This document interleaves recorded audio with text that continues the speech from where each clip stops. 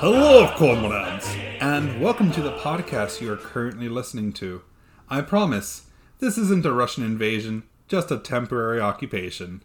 I'm Roberto, one of the hosts of the podcast, Tsar Power. And I'm Brendan, the other half of the podcast. Together, we're ranking the Russian rulers from Rurik to Putin. They will compete based on how well they fought, how successful they were in life, how much kompromat or blackmail they had on them, how handsome they were, and how long they ruled for. After being scored, we decide whether they get to party it out in the Kremlin or get sent straight to the Gulag. Those who make it to the Kremlin will need to duke it out for the position of best Russian ruler. You can find us on any podcast host as Tsar Power, on Twitter at Tsar Power Pod, and on Facebook as Tsar Power. That's Tsar spelled T-S-A-R. Now, back to your regularly scheduled podcast. And if you hear a knock on your door, beware. The KGB is going to make your stay a bit more permanent.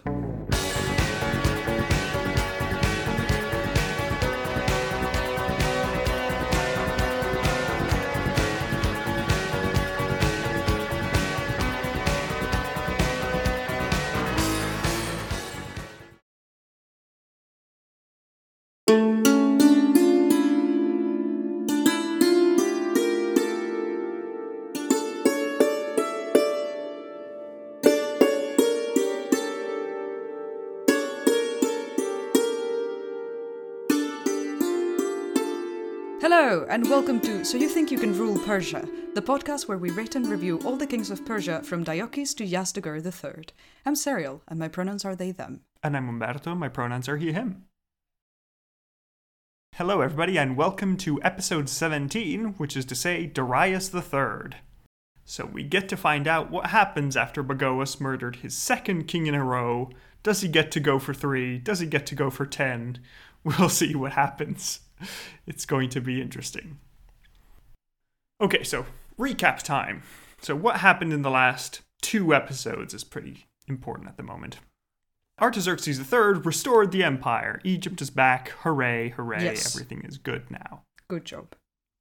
Problem is that Artaxerxes III's loyal general, Bagoas, who had helped him conquer Egypt, now decides to murder Artaxerxes III and put his son, Artaxerxes IV, on the throne. For some reason. Because, what? We're not given any clear reasons, just, thirst It's for terrible. power is standard. So, yeah, plunging the empire into succession crisis when it doesn't need it. Bad move. Bad move all around. Yeah. Bagoas. Pretty much. Then Artaxerxes IV and or Bagoas managed to repel an invasion of the Macedonians in Asia Minor, and Philip, their king, is murdered. Whether through internal or external reasons is a bit unclear, but hey, mission accomplished. But then the problem is that Artaxerxes IV tries to get rid of Bagoas, but Bagoas catches wind of this and has him murdered that first. was kind of terrible for Artaxerxes IV. So he tried, but no, is the answer. And yeah, well, what happened is that Bagoas then, having extinguished the main Achaemenid line, needed to find someone new to succeed the throne. Right, and he went way up the family tree, right? Yeah, because if you remember, the last time Artaxerxes IV, all his children are dead due to Bagoas. Yes. All the children of Artaxerxes III are dead due to Bagoas. Right. All the children of Artaxerxes II are dead due to Artaxerxes III. Yes. So we need to go back all the way to Darius II to get some feasible descendants. Yep, lots of murder. So yeah, the family hasn't been doing great. So we can now pick up the story of Darius and then see where he comes from. Because we don't really know when he was born or who his parents were exactly. We just know that he's a distant descendant of Darius II. And he was an adult man when he got the throne. So the first bit that we heard of him is under Artaxerxes III, where he helped his king out by defeating some rebellious tribes in combat. And Darius personally fought in single combat with the champion of these Cadusian people and defeated him. Oh, nice, yeah. And as a reward, Darius was given the satrapy of Armenia. And later on, it seems like potentially during Artaxerxes IV's reign. He climbed his way up, went into court, and was assigned government of the postal system to ensure that messages arrived properly, that the roads were well furnished, that whole nice stuff that Darius I had dealt with. Oh, yes. So there we go. It's at this point that we get news in 336 that Bagoas murdered the king. Oopsie. And as we said, he needs to find an heir. And at this point, basically every satrap, every general, every important noble in the empire has some sort of similar claim. Because Darius II died 100 years ago, pretty much. So considering the amount of children they have, it makes sense that everybody would have some sort of claim. So Bagoas has free choice for whatever he wants. So why does he choose Darius? Well, he chooses Darius because he is relatively new to court. He isn't an established noble. He only gained prominence thanks to his valor in battle.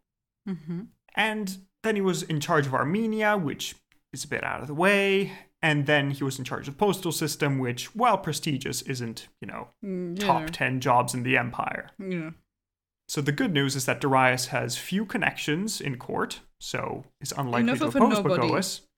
Yeah, he's enough of a nobody, but he is sort of a war hero, so it's enough to justify why this guy and not anybody else. Perfect puppet. Yeah, so he's in this nice middle ground. So let's see how that goes.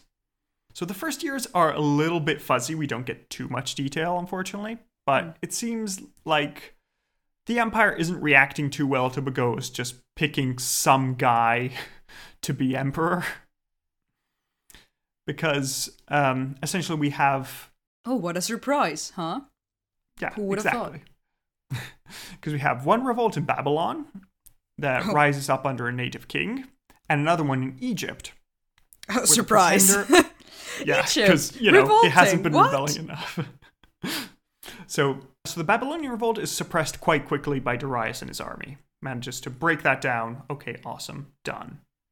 But then Darius heads over to Egypt and he finds that this pretender has arrived all the way up to the Delta. So covered all of Egypt, which is bad news. But fortunately for our side, Artaxerxes III destroyed all the fortifications in Egypt to ensure that they couldn't rebel easily. So as soon as our friend Darius passes through, he manages to recapture Egypt and ensure that it doesn't leave the empire for 60 years again, because that would be terrible. So there we go. Thank you for the recap. That was very useful. I'm sure our listeners were quite capable of keeping track of everything that's happening, but it's been a couple weeks due to technical problems, so It's fine. and I haven't been taking that many notes in the last episodes. Just a lot of things happening. I can either pay attention or take notes. I can't do both. Yeah, I mean, as long as it works. The podcast is good enough notes, it's recorded. I can just re-listen listen to the it. podcast if you want to. There we go. All right, so... Yeah. So after the first few years of Darius' reign, things seem to be going quite well. We're also told he has a new concubine that is also a eunuch called Bagoas, which must have been awkward. Wait a second. I assume they went with nicknames. They had like Scary Bagoas, Sexy Bagoas, Sporty Bagoas. I don't know. They just decided to have this whole situation. Yeah, Very I mean, I can funny. imagine some very sitcom style images where it's like, yes, have Bagoas brought to my chambers, and there's Darius just lying sensually on the bed, and it's like, oh no, it's the wrong Bagoas. Not that Bagoas. No. Not the murder Bagoas, the one that likes me. Like, don't be offended, but why would I want to see this Bagoas? I'm scared. And not that kind of scared, the other kind of scared. Not good scared, bad scared. Yeah. What the hell? Okay. So, doesn't show up in the story, but will be showing up later, so there we go. Glad to know. Okay, but at this point, Darius has sort of stabilized the empire, and he comes to the same conclusion that Artaxerxes IV came. He thinks, okay, Bagoas is in control of the court, and he's dangerous, and he's killed 2 kings before me. I should probably get rid of Bagoas. Yeah, honestly. He's a dangerous man. Very understandable, but also that hasn't gone well for the other kings either, so, Bagoas is there because he's Bagoas. Like, Bagoas is there because he knows what he's doing, apparently. Has everyone wrapped around his finger. Yeah, he has enough support that nobody had questioned it when he put a random king on the throne, and now he's here. Yeah. Tricky situation. So what Darius does is he starts to gather support from around the empire. He starts writing to important satraps, generals, different members of the court, trying to understand, okay, how can I get rid of Bagoas? Does anybody know? Is there a secret cheat code I need to put in? That sort of thing. Goes to the forums. Hey guys, how did you beat this boss? I'm having trouble. Anyone has a cheat code or, Yeah, maybe I can try clipping through the wall and getting to the secret area. I don't know. So Darius tries all these methods, and at this point, Bagoas gets news of this. Of course he does. Bagoas hears, Darius is acting pretty independent. Okay, I thought this puppet could last a bit longer, but fine, I'll get rid of him. And he goes to his cabinet of potions that says, the poison for Darius. Ah, yes, Darius is poison. Good reference. And so he goes to a great feast with Darius. Ah, another feast, yay. Because feasts are good for us. Yeah. So Bagoas and Darius are at this wonderful feast, and Bagoas pours the poison into Darius' cup and says, "Oh, my king, a toast." And Darius takes the cup, thanks Bagoas, and he says, "But wait, Bagoas, maybe you should have a drink first." Yes, Darius is smart. And Bagoas says, No, your highness, I insist. This is the royal cup. I would never dare Yes, to I could drink never from do the that, royal of course. To which Darius says, No, Bagoas, I insist. Me, the king. Yeah. And when Bagoas looks around the hall, he sees, wait, I don't know any of these guards. They're all new. Oh no. Yes. Go Darius. Damn. Well, I hope the poison I used was expired. Bagoas drinks down the cup. Cough. Cough, cough. Bagoas is dead. Oh, man. He actually did it. Yeah, I did it very quickly and early on in his reign, got rid of a big threat. Damn. So Darius is fully king now.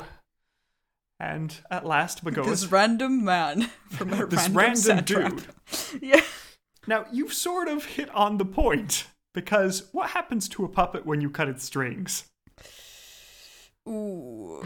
It just falls down into a clump. Oh, whoopsie. So, before Darius was king of kings because Bagoas the powerful eunuch said so. Mm-hmm. Now Darius is king because Bagoas the dead eunuch said so. And pretty much every other satrap and general in the empire has the same claim as he does. Oh, no. So that's not great.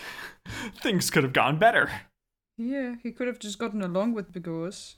Yeah, I mean, he was going to get murdered anyway, so might as well. Yeah, but because he was trying to get rid of him, right? Or I mean, he could have been just happy not being being so a puppet, agreeable. sure. Yeah. So that's a problem. Let's hope nothing terrible happens in the near future. Oh, wait. Because in 334, news comes from the west.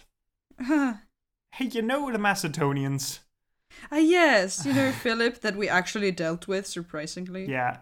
Philip died, but his son is basically putting all his chips on this invasion of the empire and has landed in Anatolia. So, Darius now has a choice on how to deal with this. He has 3 separate choices, and Serial, you can tell me which you would have gone for. Let's see. Choice A. Choice A is Darius marches with his army to crush the Macedonians. Very straightforward. The pros of this are that, well, Darius is in charge of this. A great victory would give him legitimacy. That's always nice. And he's in control of the army, so he knows what it's doing. The downside is that he recently had rebellions in Egypt and Babylon. And pretty much everybody in the empire has a claim on the empire. So if he leaves the capital, that's just leaving it wide open for somebody to just he march might not be able in to come and back. make Yeah. a coup. So that's an issue. Whoops. Plan B is instead just send a general to do that. while Darius stays in the capital. The advantage of that is that, well, Darius can keep an eye on things and ensure that there's no massive usurpation going on.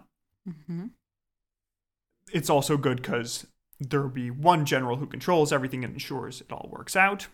But the downside is that this one general probably has as much claim to the throne as Darius does. So who do you choose that you can trust? Yeah, so if he wins this battle, this gives him legitimacy and he can just come back and then take you.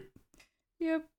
Plan C is instead Darius stays at home, keeping an eye on the empire. But he tells all the Anatolian satraps to work together and make a plan to defeat the Macedonians. So they do his dirty work for him? Yeah, so the advantage here is that, well, he gets to stay at home, keep an eye on the empire.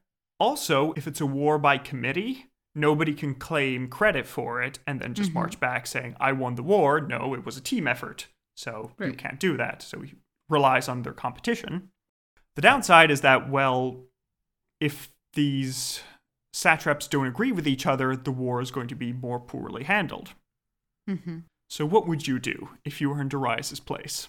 I would find myself some trusted people as soon as possible who actually support me, so I don't have to do things alone. But, you know, that on the side... You were chosen specifically because you don't have trusted people. Hell. I'd probably... How invested is the general public of the empire in subduing the Macedonians? Not much, honestly, because...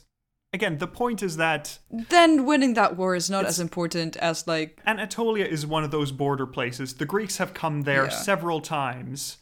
If it's Egypt or Babylon, that's a concern. But Anatolia isn't the richest part. Yeah, no, then I would definitely empire. stay home and focus on Egypt and Babylon, because those are more immediate threats.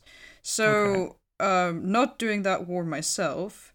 And then I guess a committee would make sense, right? So nobody can actually claim victory alone for it. Mm-hmm. So I would go with the third option, certainly. It's not ideal, but I just have to find a different way to find legitimacy within the empire. Very good. And that is exactly Darius' thought process. He goes for option C. Yeah. He tells all the satrap of Anatolia, hey, listen, you guys get together, talk about it, and figure out how to solve the situation.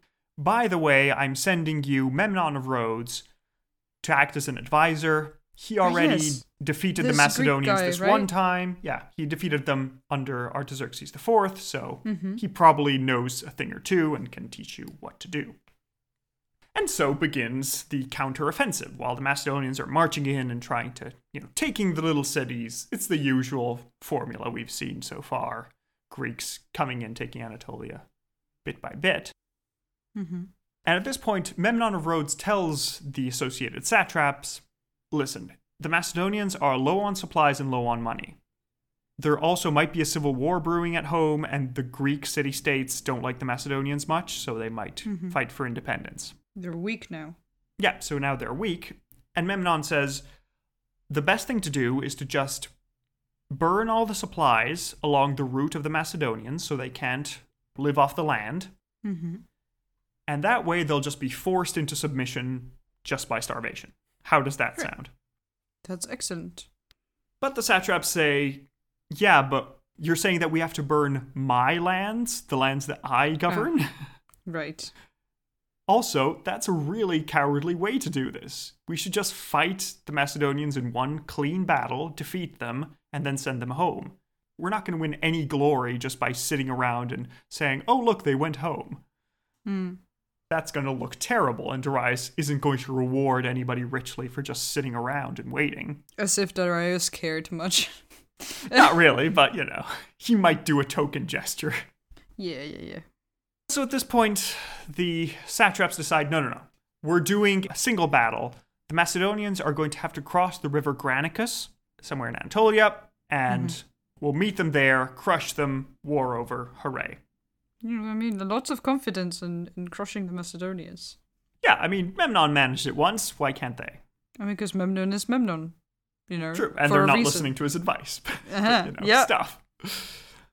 He did it, but let's ignore everything he has to say about it and just do it our way. I'm Yeah, sure it's it'll be chill. fine. Although it might just be Greek bias that the only Greek in the story is the correct guy, but still. That is very fair. Yeah, good point. Yeah. But anyway, so these satraps gather their armies, all the armies of Anatolia, meet at the river Granicus to fight the Macedonians.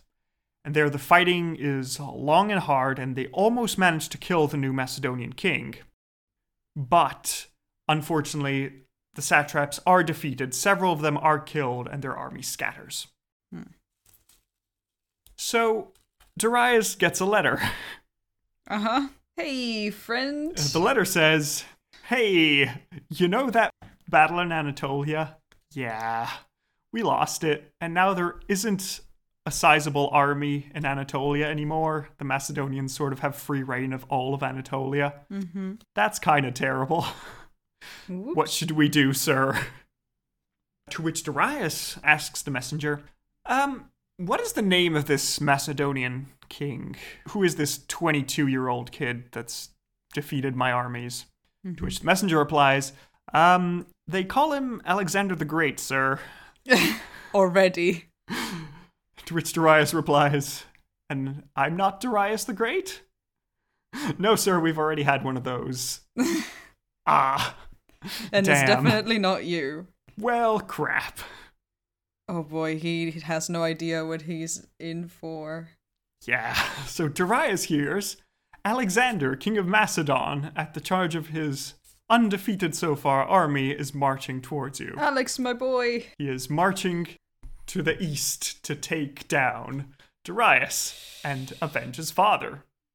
And going from the meta-knowledge that I know we will have Yes. several episodes on Alexander, Yes. let me just go on a whim here and say that the Empire is about to change hands. It might, yeah. That is a reasonable point to make. We'll see how quickly it changes hands. Or maybe it doesn't. Maybe it's a different Alexander the Great. Sure. Stay tuned Could be, to find out. Alexander the Great's father, Alexander the Great. You know. Alexander It was a the weird also Great. dynasty. Yeah. So, there we go. Bad news all around. Yeah, so Darius needs to formulate a plan. He needs to make a counteroffensive to protect things. So, first of all, it seems like he is coming into contact with some spies back home in Macedonia. Because apparently a Macedonian noble, also called Alexander, which is confusing, I know, sent it out to Darius asking for support. And Darius said, "Okay, cool, I'll give you a massive amount of gold if you have King Alexander murdered, and Right. then I'll support you as King of Macedon." How does that sound? Yeah. Good plan. But the problem is that this messenger was intercepted, Oh, and whoopsie. Alexander the King thought, "Oh, well, I guess I need to get rid of another political rival back home." Ooh, whoops. Also, there was Yeah. a wonderful omen about this, which I love, and I'm going to tell you. Please tell me. Yes, I love Because omens. one day, when Alexander the Great was taking a nap at midday, nice siesta, Yes, you do. a swallow flew up to him and sat on top of his bed and was chirping loudly, keeping him awake. Damn bird. And then Alexander tried to shoo the swallow away, but the bird, instead of just flying away, just landed on his head and started chirping even louder. What the hell? That is such a bastard bird. So the bird would not stop chirping, and Alexander called his seers saying, "Hey, is this an omen or something? I need to sleep, please." Please tell me this is an omen because I do not know how to cope anymore. This freaking bird.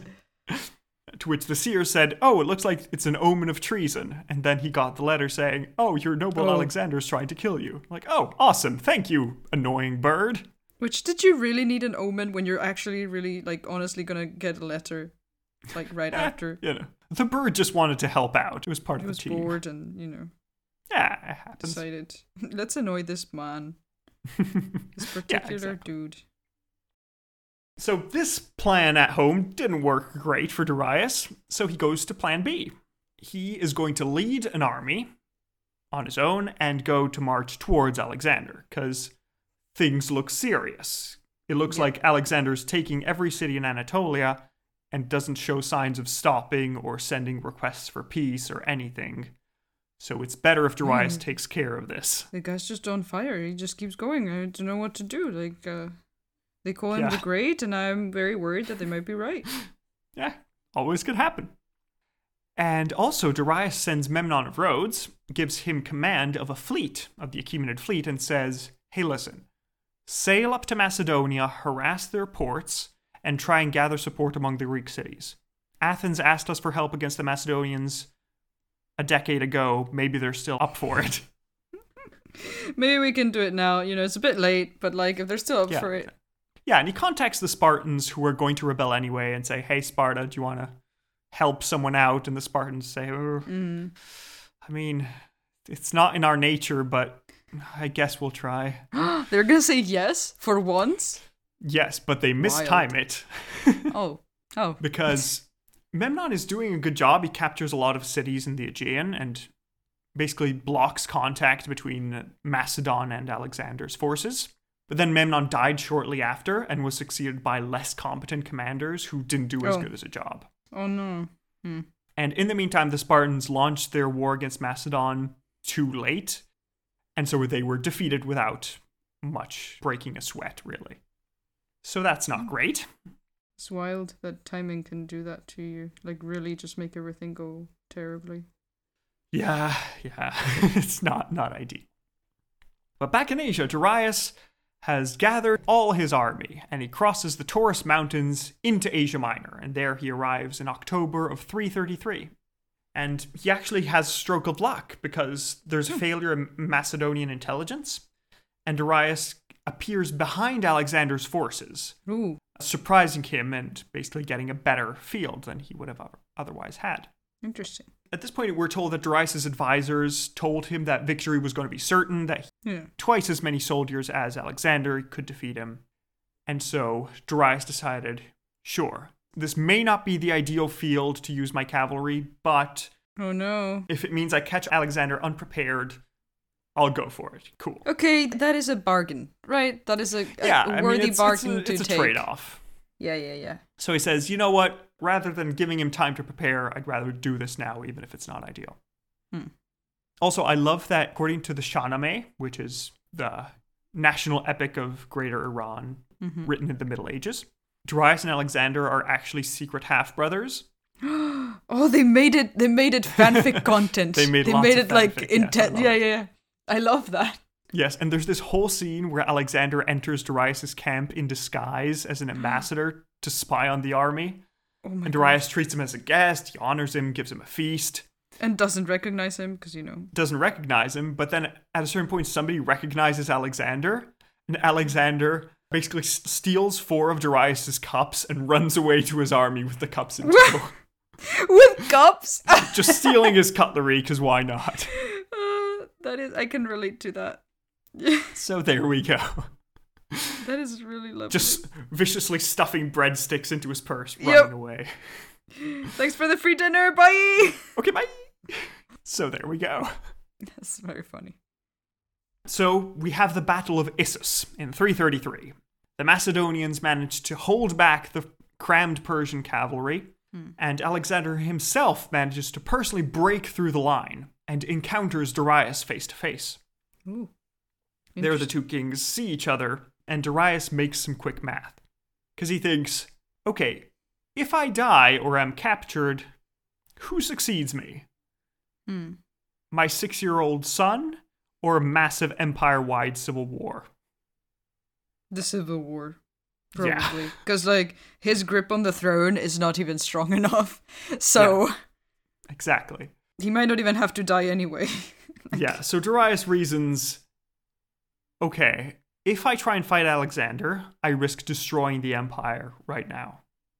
But if I run away, it's going to be embarrassing. But I can regroup and reform, and the empire won't just explode into a million factions. That is a very noble way of framing it. It's for the good of the empire. I shall stain my own honor just to keep the empire from crumbling. Because, I mean, of course, probably of the course fact you would of frame I'd it rather like that be alive after than the dead. fact. Yes. But we also need to remember that Darius sort of got to his position because he was a brave fighter. Like, he fought in single combat, the leader of these Caduceans. So, it's not like he's just a coward and he's running because he can. Like, the one point he has going for him is that he's actually a good fighter.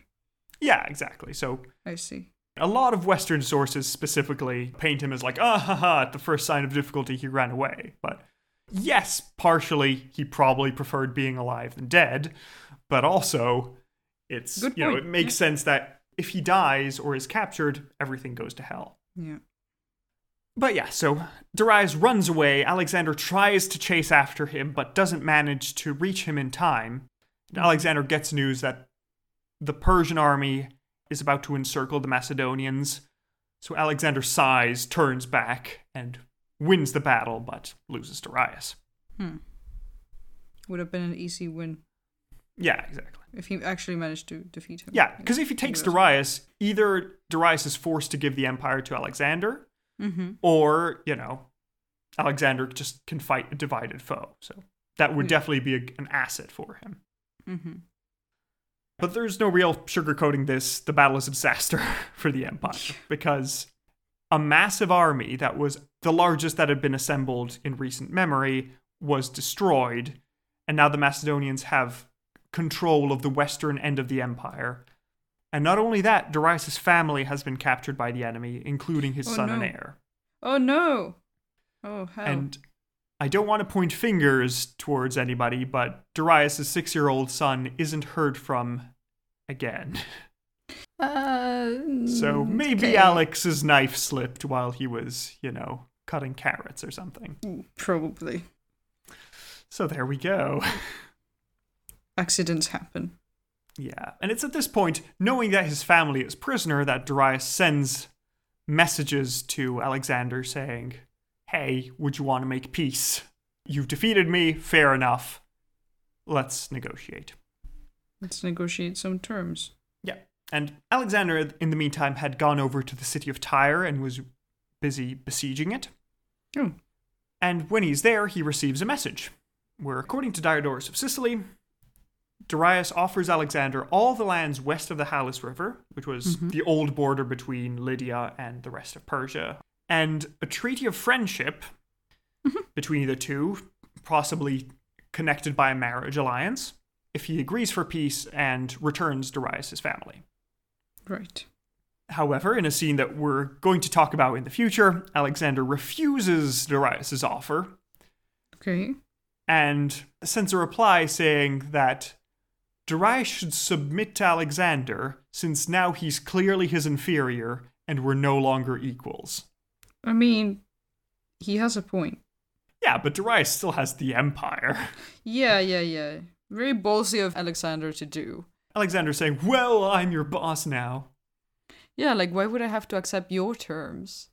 Yeah, I mean, clearly if you're offering terms, it means you're losing. Yeah. I can get more. Ha. What an insufferable child. Oh, he is. He is very insufferable, but he's fun. But yeah, so Darius, receiving this news, says, okay, fine, I guess I'm going to gather an army. So he calls all the satrapies, every army he can get, he is going to gather it over in Babylon. It looks like he's gathering an army roughly the size of the one of Xerxes I's expedition into Greece. About 100,000 men, according to modern estimates. According to ancient estimates, 5 million, but of course. Debatable. So Darius manages to get all these armies. He has elephants brought all the way from India, scythed chariots, Greek mercenaries from disgruntled cities against Alexander, and fierce steppe cavalry from the north. And he also equipped his men with longer lances, similar to the Macedonian model, so that they could better fight the Macedonian spearmen. Oh, nice. And at this point, he gathers all these men, prepares, and waits for Alexander in Mesopotamia. In the meantime, Alexander hasn't gone directly towards Darius, but he has decided to take the long road and capture all the coast of the Mediterranean to ensure that no counter-invasion can be made, which, fair enough. And when Alexander gets to Egypt, what do the Egyptians do? Well, they're very quick to throw off Achaemenid rule, and they call Alexander their new pharaoh and declare him the son of a god. A surprise. Because the Egyptians hate the Achaemenid Empire. Yes. They and, never wanted to be a part of it. They fought a lot to not be a part of it. Of course they're going to help Alexander. Who is surprised here? Yeah, all of Artaxerxes III's hard work has been thrown away in just less than a decade. 4 years, actually, it's 4 years since he died. 5, actually. So, not great. But Alexander finally manages to conquer all of the west of the empire, and now he heads towards Mesopotamia. The two armies sort of circle around a little bit, finding a good position until they waltz around. Yeah, until they meet near the village of Gaugamela, where Darius had specifically prepared the area, flattening it all so that all his cavalry, all his chariots could have the best possible terrain. Oof, damn. Lots of work for... Yeah. He had about a year of waiting time, so he ensured that everything was fine. Are you going to tell me that after all that work, the battle moves somewhere else and he doesn't get to use it? No, luckily for him, he does. It could have been worse, but no, he does. Okay, good. So, there. After all this is done, it's prepared, Alexander advances slowly, and then the two armies face off. And just before the battle, Darius offers Alexander a new deal. He says, listen, Alexander, you're clearly a powerful man, you're clearly a great man. I would be happy to share the empire with you. You can have all the lands west of the Euphrates River, silver equal to 2 years of taxes for the whole empire, the hand of my daughter, and then we can both rule the empire as co-kings. You'll govern the west, I'll govern the east. What do you say, Alexander? Ooh, he's not going to take it. Because if this king is making this offer, then Alexander is like, I can just take it all from you. Yeah. He's a great little child, so... Yeah, Alexander is a betting man. He says, I could either die or become the most powerful man who has ever lived. I like those odds. Which one he did. Let's go for it. This guy. So Alexander refuses and sends a letter back saying, the earth could not keep its order if it had 2 sons. So too the empire cannot have 2 kings. Ooh. Also, Darius, if you want to continue ruling, fight me and see who wins. If instead you just want an easy life, I'm happy to accept your surrender. You can be my satrap.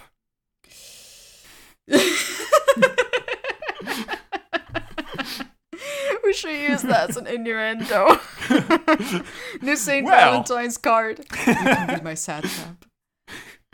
I mean, there is a love triangle going on, but you'll find out only in next episode. No! Come on! Sorry. I live for this. Yes, it has to do with sexy Bagoas. Oh, of course. Of course it has to do with them. So there we go. The battle is going to be fought. Alexander's men rest the night before. Darius is anxious, keeps his men awake through the night, fearing a night attack. But when the morning comes, Alexander sleeps in, wakes up late, yawns, gets ready for battle.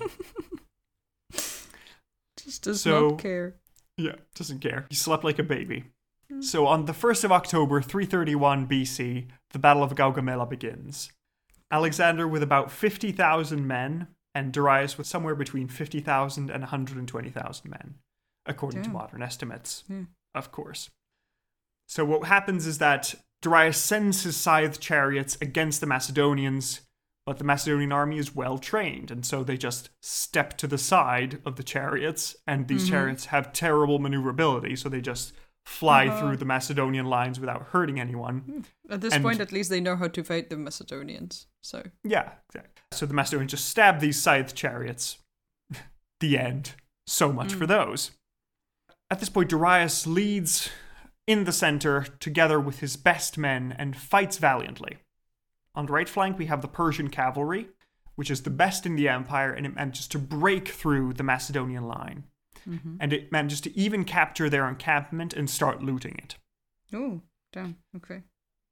This is the point where Alexander himself charges with his own elite guards at Darius, who is throwing javelins at the Macedonians from his chariot. Alexander then throws his javelin at Darius and misses the king, but manages to kill the driver of his chariot. Okay.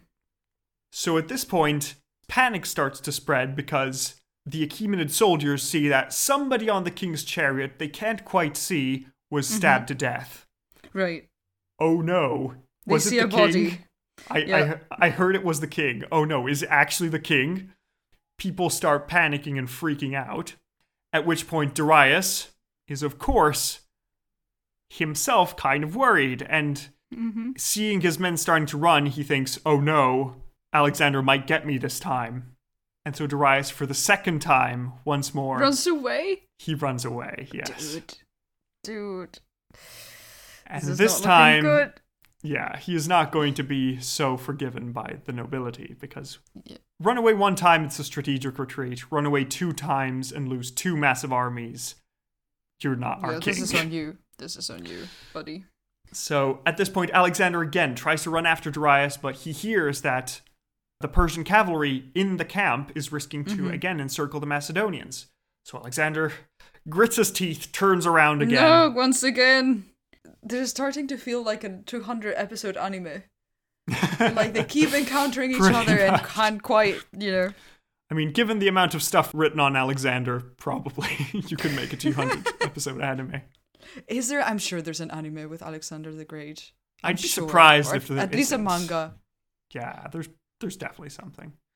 I mean, there is the romance of Alexander where he goes under the sea to see the sea people and flies in the sky, and he has sex with the queen of the Amazons. There's a lot of stuff going on. All those pretty things, of course.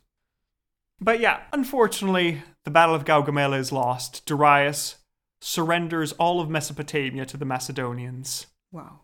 And the last great Achaemenid army has been crushed.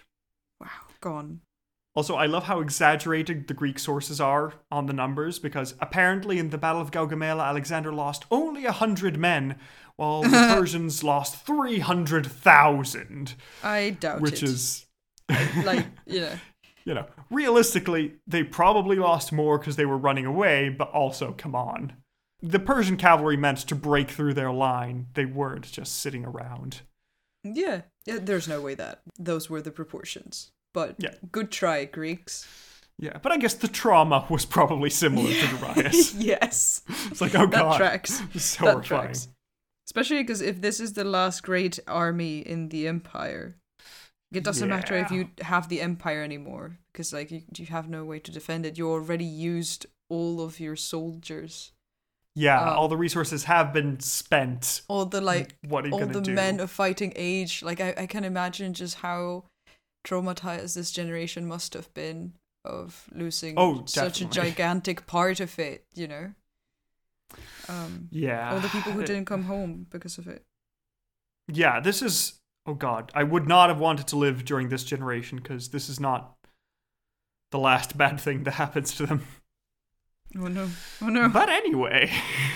Okay, on to brighter news. Darius is running away. He escapes the battlefield and flies to where this all started in Ecbatana, where he tries to plan his next moves. Darius gathers all the nobility of the empire and tries to discuss with them, hey, guys, no, seriously, those first 2 times was a mistake. I can change. Please, give me more soldiers. Oh no. I can do it the 3rd time. Please, come on, guys. There's literally nobody left, Darius. There's no soldiers anymore. You took all of them. Yeah, so while Alexander is greeted by cheering crowds in Babylon and Susa, Darius talks with his satraps. Cheeky Babylon. Just being like, yes, we're already welcoming you. Just come over. We don't care anymore. Yeah, it's fine. At this point, the eastern satraps of Darius are saying, hey, listen, we're not going to give you any of our soldiers. We're going to be fighting at home. You're clearly not able to run them. We need a change in leadership. Yeah. We still don't want to welcome the Macedonians here, but you're clearly not the man for the job, Darius. We're buying the company off of you. Take your things. Yeah, it's basically a hostile takeover. So, while in January of 330, Alexander takes Persepolis, the great symbolic capital of the empire. He takes the tomb of Cyrus. I'm sure this won't have any emotional consequences. Absolutely not. Oh boy. At which point, Darius trying again, begging, pleading his satraps, please, just give me one more army. The satrap of Bactria, called Bessus, orders the arrest of King Darius. He is placed in golden chains, and Bessus crowns himself Artaxerxes V. Oh, this random this dude just. I mean, he was just as legitimate as Darius. Yeah, honestly. yeah. At this point, someone actually took the step. Yeah, someone was like, "Okay, I'm done with this." The guy that decided this. Yep. So, Bessus now decides to take all the satraps and says, okay, we'll retreat to my satrapy. It's a mountainous area. It's difficult to fight in. We'll fight a guerrilla war against the Macedonians there. Darius, you are our prisoner. We'll use you as a bargaining chip if we can. Mm-hmm. So they start marching eastwards together with their whole retinue. And Alexander hears of this. He hears that Darius was deposed. And he still really wants to capture Darius because that would be great for his legitimacy in the empire. People are more likely to surrender if Darius shows up and says, "Hi, I'm Darius and I endorse Alexander." But he's no longer king anymore. Like, someone beat him to it. Yeah, but if you want to have a puppet, you can just show up to the random city of Persepolis and say, "Hi, this is your king. He says I'm cool." Okay, great. Yeah. So Alexander sends the fastest riders he has towards Bessus and his troops to try and capture Darius before he can run away. To secure the empire, capture these important satraps. And Darius is there in golden chains, right? Like, they could technically hand him over. But I don't think they want to give legitimacy to Alexander, so... Exactly. And as Bessus sees the Macedonian cavalry closing in, he makes a fateful decision, stabs Darius fatally, leaves him on the road to die, while they ride off towards Bactria. That makes sense. That's what I would have done. Yeah. We have conflicting reports on Darius's final moments, because according to some sources, the Macedonian cavalry reached him just before he was about to die. His last words were asking for water. He drank and then passed away. Very human of him. Which, understandable, the poor man. Quench your thirst one last time. Yes. And then the idea is that when Alexander arrived, he cried at the side of his dead rival, saying, if only I could have had you, I would have treated you honorably. Sure. Well, let's go with that. Yeah. And then from the Shahnameh, where they are secret half-brothers, and it looks like it's picking from some later Macedonian propaganda. Alexander reaches Darius as he is dying, holds him in his arms, and Darius says, "Alexander, you would be a much better ruler than me. Have the empire, rule it justly. Have my daughter.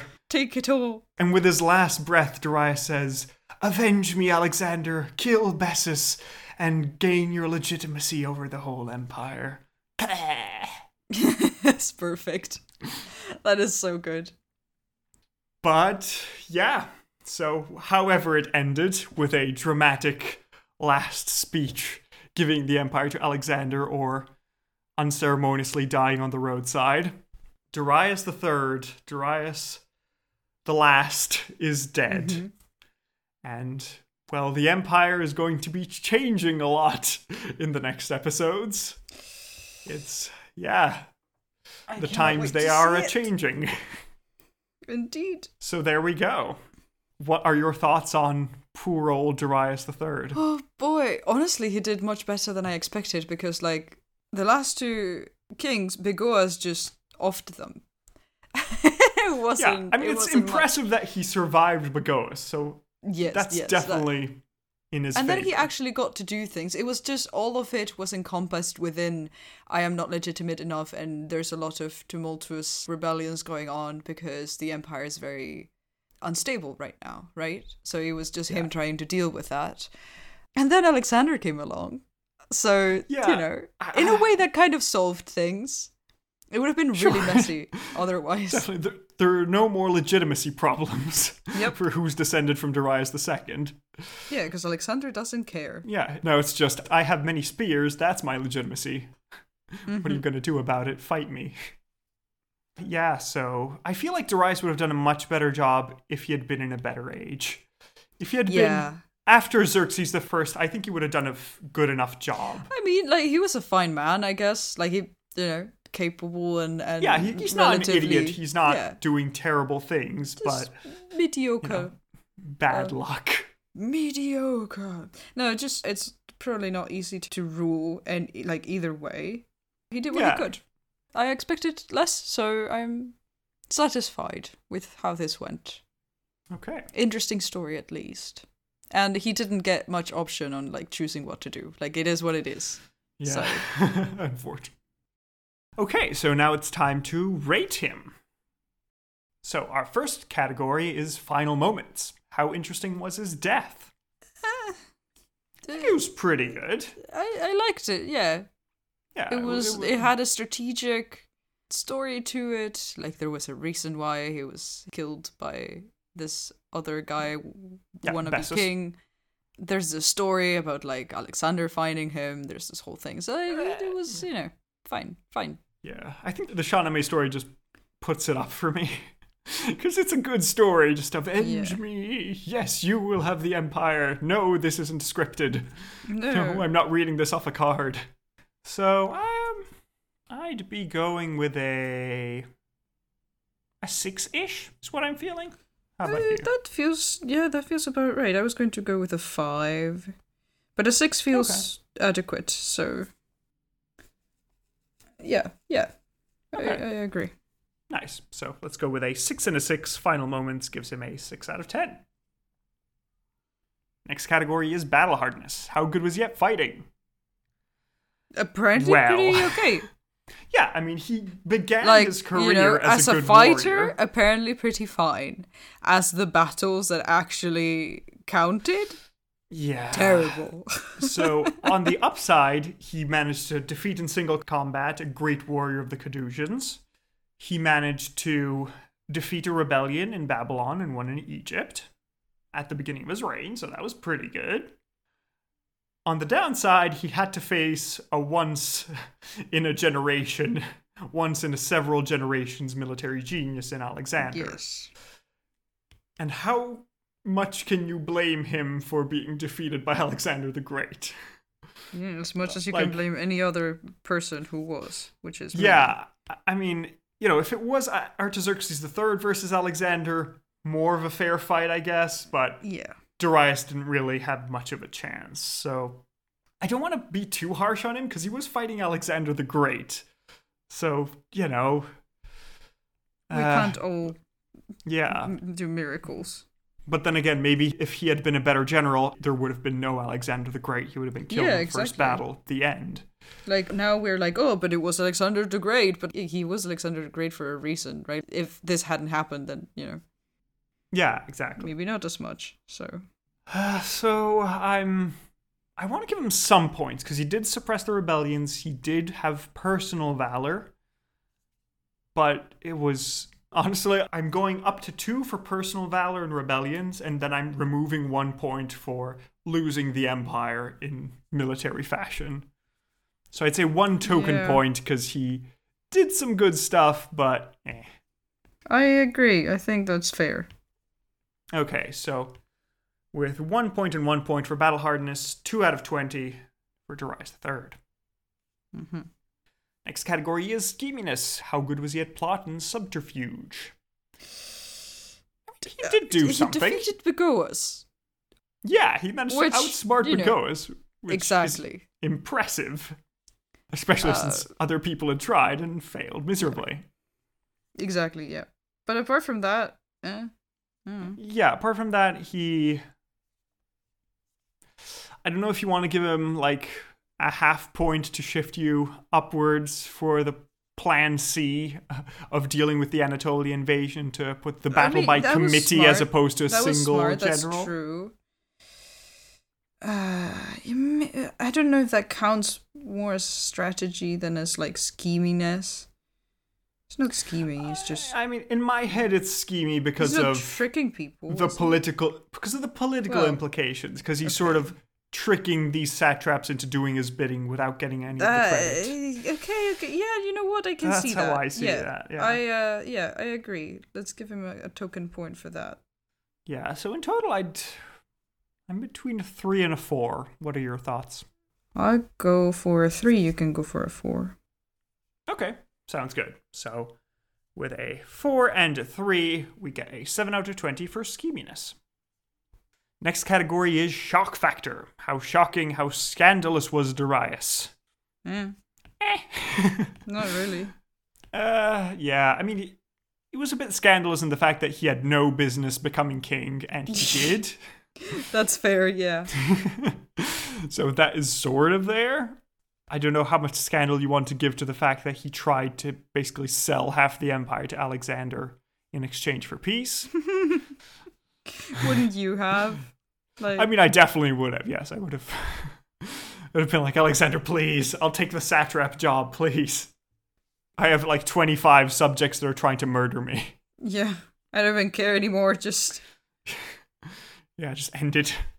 Yeah, so shock factor, meh. I'd say I'm thinking a 2, but I'm not even too crazy about a 2.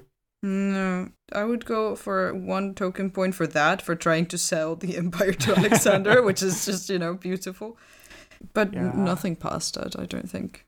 Yeah, I'm going for 2. 1 for selling out the empire, 1 for becoming king when you had absolutely no right to it. Just because you were some dude that Bagoas thought would be useful. It's all Bagoas' fault. And yeah, speaking of, all Bagoas' fault, if Bagoas hadn't killed the capable king Artaxerxes III, right? Probably none of this would have happened. Like, what the hell, man? He did a terrible, terrible plan. Bagoas, that was a terrible decision. Just... Yeah, no. It's Bagoas' fault the empire fell. Yeah. We can place the blame on him. Yeah. Yeah, so you're sticking with 1? Yep. Okay, so with a 2 and a 1, we get a 3 out of 20 for shock factor. Next category is Aaron Shine. How good was Darius for the empire? Did he improve Terrible. it? Is it better off than when he got it? Just bad. So when Darius got to the throne, it was a shaky empire with a crisis of legitimacy and a puppet king. When he died, the empire was gone. There was no empire anymore, so I guess crisis solved.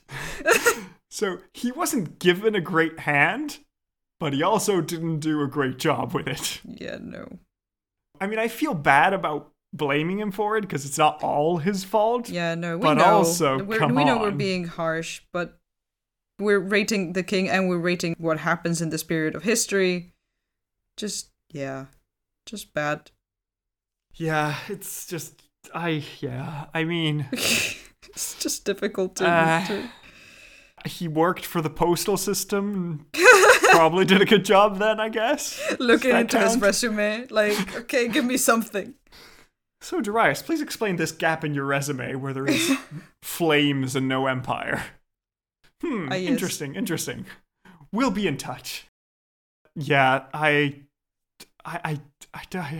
don't want to give him a 0, but I don't think I can give him anything more.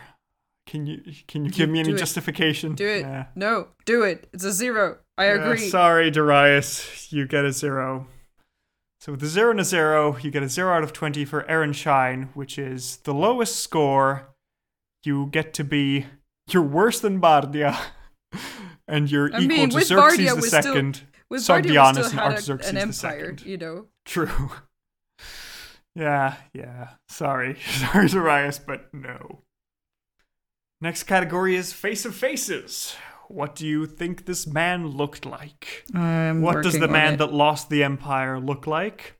I'm especially fond of this portrait, by the way. Very average. I'm not, the poor man. Not super inspired. Yeah, we'll see what Serial cooks up for us. This poor Darius III. If he maybe can get all of his points now in Face of Faces and rival Darius the Great. Maybe you didn't some hope for mention the poor any man. particular physical attributes, so Not I don't especially. really have we don't anything have to go off of. Great description aside from the usual Achaemenid king stuff. Yeah, exactly. He was middle-aged, average-looking, some dude that Bagoas picked off the street. That's pretty much it. So, Serial is sending me their drawing, which I will now describe to you, dear audience, so you may know its majesty. Okay, so here we have Serial's portrait of Darius, where he is looking majestic as any other Achaemenid king would, because they all look the same based on their royal iconography. He has a nice beard, nice curly hair, the usual hat. Mm-hmm. Then a nice robe with a starry pattern on the end of the sleeves. I had to add something. I don't know. It works. It's nice. And in front of him is the eunuch Bagoas. Hey, remember him? It's the boy. It's him. He has a VIP seat. The mischievous. He's going to be watching all this. Yeah. And yeah, Bagoas has a cup, which has a tiny little spooky ghost skull coming out of it. Because something bad has happened to it. Bagoas is looking concerned as Darius says, "No, please, I insist." So, thank you, Serial, for the wonderful portrait. Oh, you're very welcome. Our dear listeners will be able to see it on the website. And soon we'll have a roundup on our socials with all the different portraits of our king so far. So please follow us there if you want to have a look. Yes, absolutely. We're happy to hear from you too.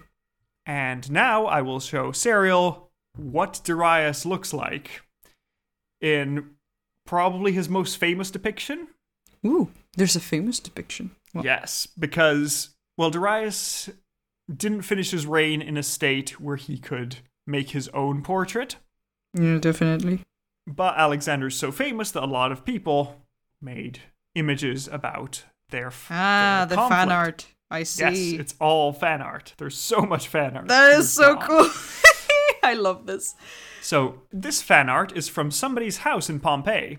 Oh. And I will show you. It is the climactic scene during the Battle of Issus, where we have Alexander here to the left, Darius fleeing to the right. Damn, that's Please so good. describe. This is excellent. You don't need my portrait for this. This is great. I love this. This was one of our promotional images, but yeah. Oh, that's so good. Actually, he does deserve, a bunch of points for this. Also, here's a close-up on Darius himself.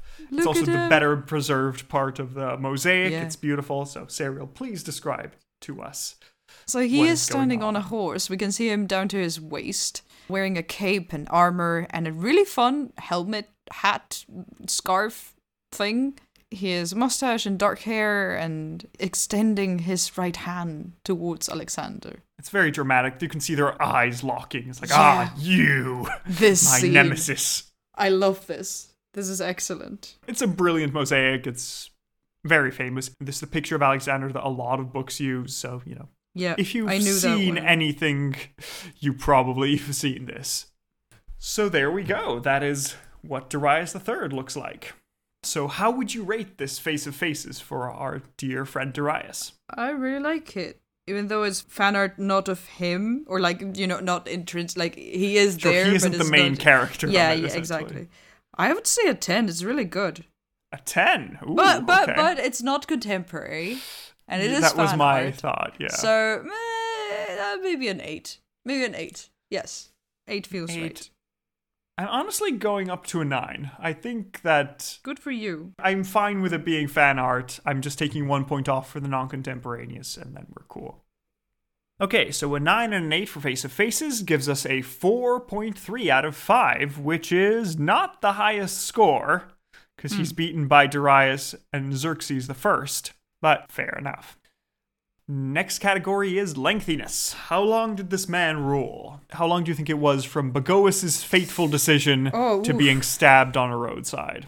Well, they had to gather the army, prepare the campaign, get rid of Bagoas. Oh, also, as an endpoint to his reign, since this is so you think you can rule Persia, I count the end of his reign when Alexander marches into Persia. Okay, yeah. Because at that when point... he takes Persepolis. Okay. Right, okay. I would say 5 years? That's very close. Yeah, he rules 6 years. Let's go. Woo! I have a great sense for this. Yeah. At least until next episode when I get it wrong. We'll see what happens next episode, how long Alexander was king of Persia. Oh boy.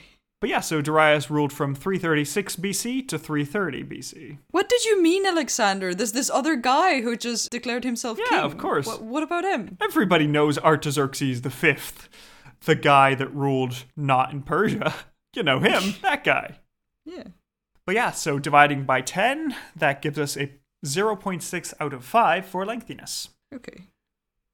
And so this gives us the final score of 22.9 out of 100 for Darius III, which places him firmly in the lower end of the Achaemenids. He is worse than Bardia. We're not surprised. We're not surprised. He is worse than all the Medians, worse than Bardia. He's only better than Artaxerxes IV, Xerxes II, and Sogdianus. That tracks. Which is kind of embarrassing, but I think it's fair. The poor man didn't have much luck. Yeah. But that doesn't mean that Darius can't go join his ancestors in the Great Paradise Gardens. Because was he fascinating, interesting, tragic enough to be called a Shahanshah, or is he just a Shahanah? No, we're skipping this one. Yeah. I'm sorry. I'm sorry. Nah. I'm not feeling it. Yeah, no. I mean, unfortunately, this isn't the story where Alexander's the main character, and he is the Astyages to Cyrus's Alexander. He is the prequel, where we see what happens. So yeah, I'm sorry, Darius. You can go off into the desert, meet Artaxerxes IV, tell him that, yes, you beat Bagoas, but there were worse things coming. Mm-hmm. So there we go. Unfortunately, Darius is a Shahanah. And actually, Bagoas managed to get to the VIP seat rather than Darius. So, yes. Haha. He gets to laugh at Darius from the VIP seats. We're still keeping that. Yeah, definitely. He deserves it. If anything, for showing up in 3 different episodes. Yeah. But wait, don't run away, dear listener. I know who you are. Yes, I know you. You skip the end of the episodes. Which, I don't blame you. Umbi might, but I don't. I'm chill. I spent time editing these things. But no, seriously. Just to tell you what the structure of the next 2 episodes is going to be, because Alexander has 2 different episodes. Because the next episode is going to be called Alexander the Great, King of Macedon, and is going to take him from his birth, which we didn't see, his life with Philip, his youth and all that, all the way to his conquest of Persia. So basically, we're going to be doing all of this episode again, but from the other perspective. See what he gets up to in Egypt, what he sees, blah, blah, blah. That would be great. And then episode 2 is going to be Alexander the Great, King of Persia, where we see he has conquered things. How does he deal with this now? Which is going to be very interesting. We get to see how does he deal with an empire where his culture is 10% at best of the whole empire. What's going to happen? We'll see. So you have all that to look forward to. You conquer an empire, then you need to rule an empire. Yeah. So so please join us next time for the episode on Alexander the Great, King of Macedon, where we'll find out where our conquering boy came from. And I hope you enjoyed this episode. If you did, please remember that rating us and reviewing us helps the podcast get known to more people. So if we've given you enough entertainment for a 1-minute review, we'd appreciate that. Thank you. At this point, I think we can just say thank you for listening. Thank you so much for listening. Thank you for sticking till the end for this one. And find all the necessary sources and links and all of that in the show notes or in our webpage. Yes. See you next week. Yeah. Have a good week. Next episode. Bye.